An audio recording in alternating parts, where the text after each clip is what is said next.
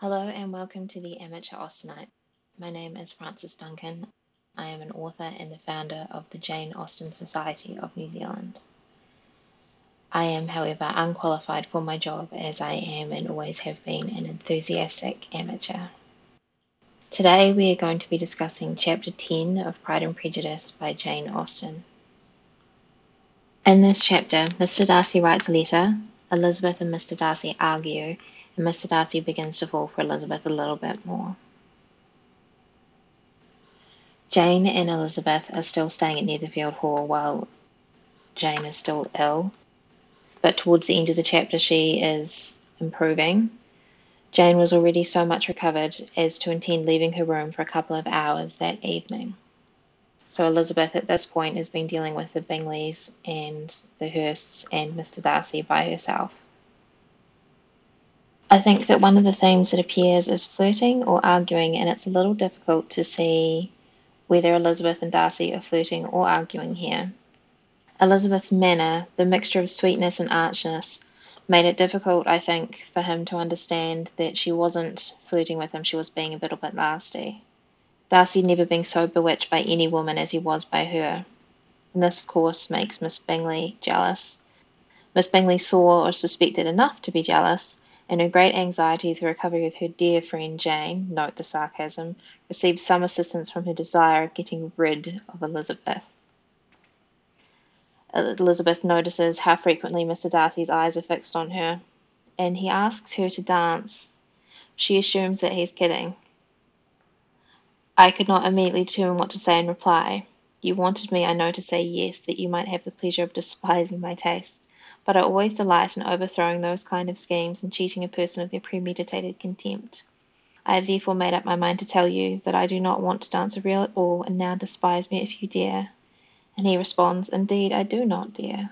And it does sound, if you don't know what Elizabeth's thinking, it does sound very much like she's flirting with him here. You notice the same sort of thing coming from Miss Bingley in other chapters. A little bit of bite in the flirt. We continue to see Elizabeth's interest in character here. She's studying Mr. Bingley. We learn about his letter writing from Miss Bingley. Charles writes in the most careless way imaginable. He leaves out half his words and blots the rest. And he says, my ideas flow so rapidly that I have not time to express them, by which means my letters sometimes convey no ideas at all to my correspondents. Elizabeth thinks he's being humble, but Darcy recognises that it's an indirect boast. For you are really proud of your defects in writing because you consider them as proceeding from a rapidity of thought and carelessness of execution, which, if not estimable, you think at least highly interesting. We learn more. There is foreshadowing about Bingley being persuadable. He talks about leaving in 5 minutes. And Darcy says, if, as you are mounting your horse, a friend were to say, Bingley, you'd better stay till next week, you'll probably do it, and you'll probably not go, and not another word, might stay a month. Which Elizabeth admires. But here we know that it's showing that Bingley is quite persuadable. We know he will be persuaded to leave Netherfield and not return for some time, and he'll be persuaded to try to give up Miss Bennet, Jane.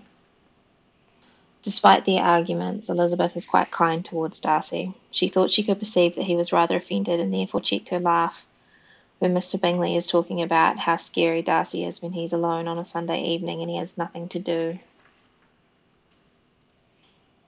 Arguments are too much like disputes, Bingley says, and he is trying to stop the argument between Elizabeth and Mr. Darcy because he doesn't enjoy them.